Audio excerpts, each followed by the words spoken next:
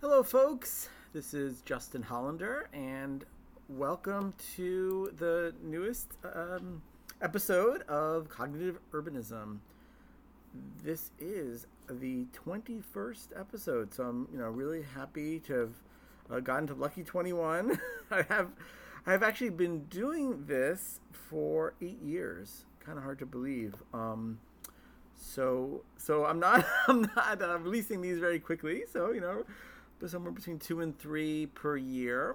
But I think about like every semester I've done at least one of these, and then sometimes more. So yeah, it's not a full-time job, but really happy that you're listening and being part of this conversation. And I should really kind of start off by kind of talking about how this is a podcast that I launched for the express purpose of being able to reach a larger audience with respect to the research that me and my students and collaborators do at Tufts University. We have our methods of disseminating our research through peer-reviewed publications, including scholarly monographs and books and journal articles. But the fact is, very few people read those. So this is really just another way that I want to use to be able to kind of let folks know, what is it that we're up to? What are some of the things that I'm working on, and my students and colleagues. So thank you again for listening, and I appreciate your support. But today, what I want to talk about is wayfinding. So in urban planning and other circles, landscape architecture, urban design, there's a lot of interest in how people navigate their environment. What are the different street and landscape elements that are going to direct how someone finds their way around? So we were working with longstanding partners at the Devens Enterprise Commission. That's Peter Lowett, who's the director, and Neil Angus is the assistant director. And we've done a bunch of different research projects with them. And this one came about because in Devens, which is a small community about 35 miles west of Boston, they've been experiencing some challenges around trucks driving through the community and getting lost. And there is actually quite a lot of signage for these trucks, but for some reason it's not working. So the folks in Devens, they wanted to implement a new signage program, and they invited us to partner with them in this research to try to understand a little bit better about how people are able to navigate around the community, and then the hope is that would feed into the new signage program. So me and my team, we are really excited about biometrics, the ability to be able to kind of understand human responses, whether that's where people look through like an eye tracking, heart rate, brainwave activity, muscles in their face, like a facial expression analysis.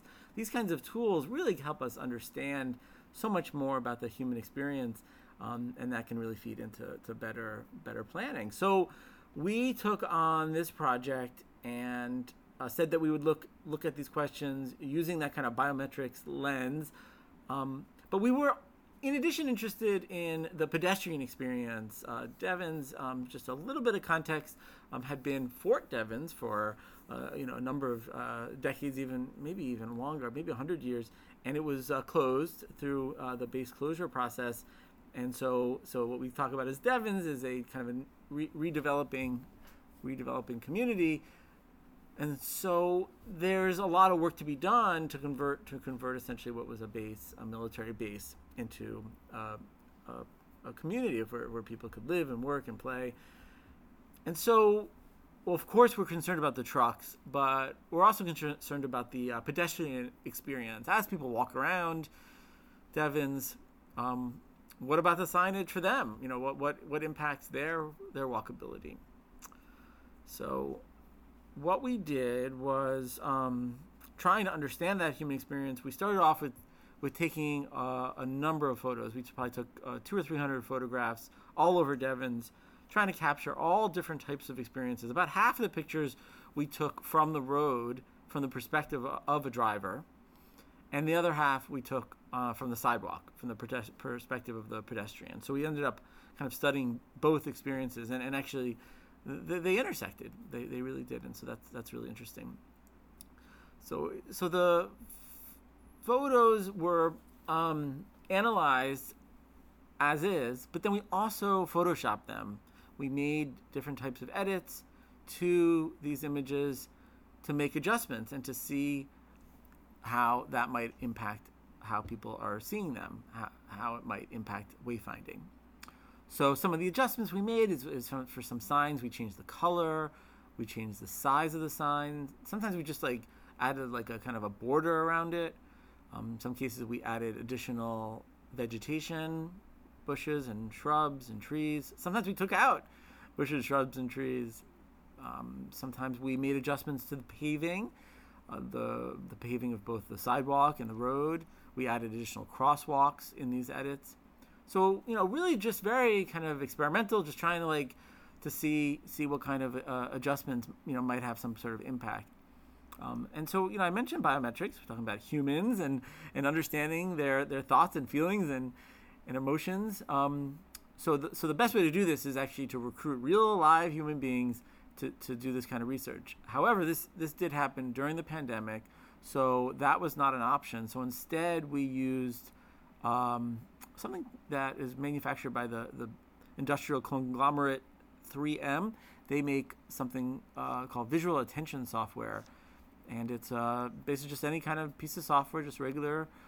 You can run it through a website, and it allows you to upload images, and then it outputs what the software believes a person would look at. See, here's the thing. You have to appreciate that we are all very similar. I mean, of course, there are differences, but deep down, we're very similar. There's a famous Harvard psychologist, Steven Pinker, and he wrote a book about a decade or so ago called The Blank Slate. He really wanted to engage with this idea that there's a debate out there. There's a debate, nature or nurture, which matters? And he was like, you're all wrong. There's no debate in the science. The science is crystal clear. The role of nurture is minimal when we talk about human unconscious responses to our environment and our life around us. So what he's telling us is that it really doesn't really matter where you came from, how old you are, gender, race, religion, when it comes to how you experience the world around you at an unconscious level. And so what 3M is doing is that they are trying to capture that first 3 to 5 seconds. It's called during your pre-attentive stage, when your conscious awareness is not kicking in, when all those other factors, where you grew up and your hobbies, all those things come in later, and that does affect your thinking and your attitudes. But that kind of really kind of instinctive first 3 to 5 seconds, how are we responding to that crosswalk or that road? That's actually pre-programmed, and it's pretty much the same for most humans. And so that's really a pretty exciting kind of consensus or emerging consensus within the sciences. And so that's what we're kind of drawing on in this research, which 3M is as well. So what the 3M software does, this vast software, it allows us to see what a typical person would look at in one of these scenes. It shows us these fixations where people are going to be focusing on. It shows us the path that their eye would take in the scene. So with that information linked with, we ended up starting with hundreds of images. We went down to closer to about 100. We were able to look systematically at these images using the software tool to be able to draw some really exciting conclusions. So let's start with pedestrians.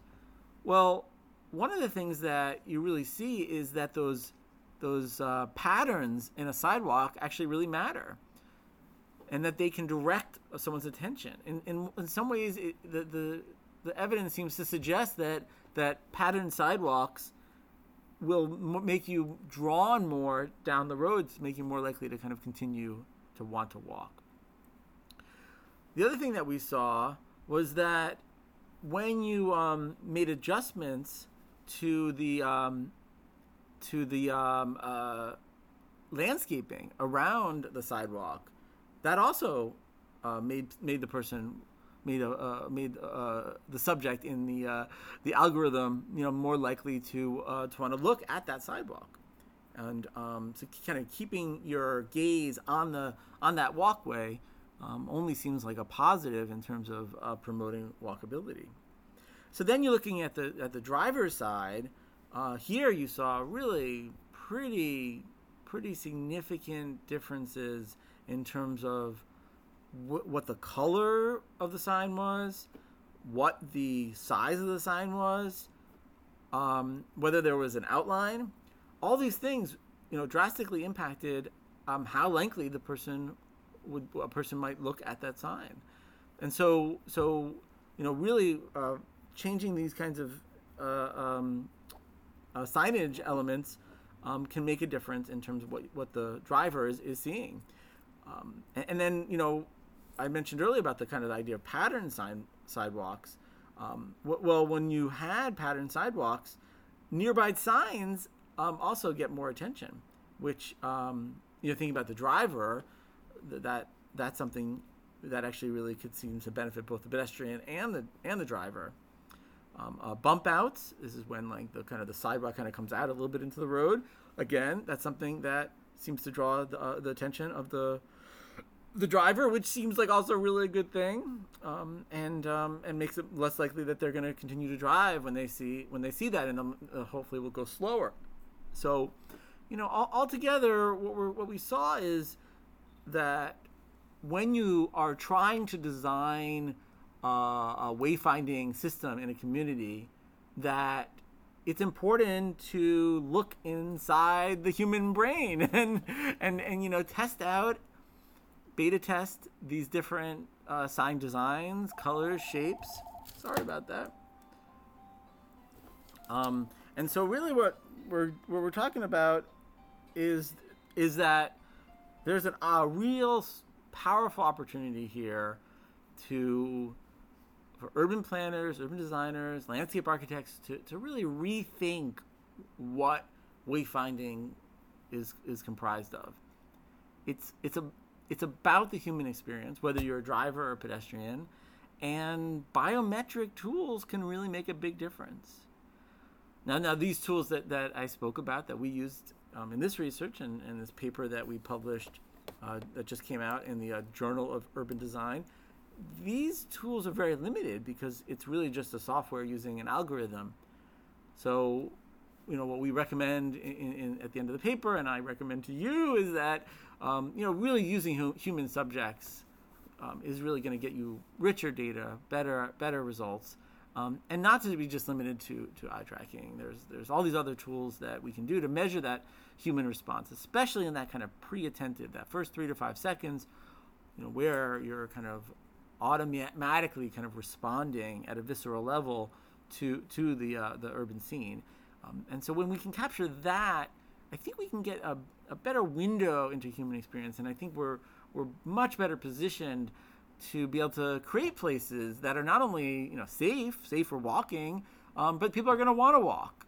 Places that are safe for pedestrians, so that drivers are less likely to injure them. And frankly, for the purposes of Devens, to be able to help a community so that drivers, in this case the truck drivers, can more easily find the places they need to go, and that the wayfinding can actually really make their trip more efficient and shorter without having them get lost, which is not something that anybody wants. So, I really appreciate you listening to this podcast. I hope you continue to like and subscribe.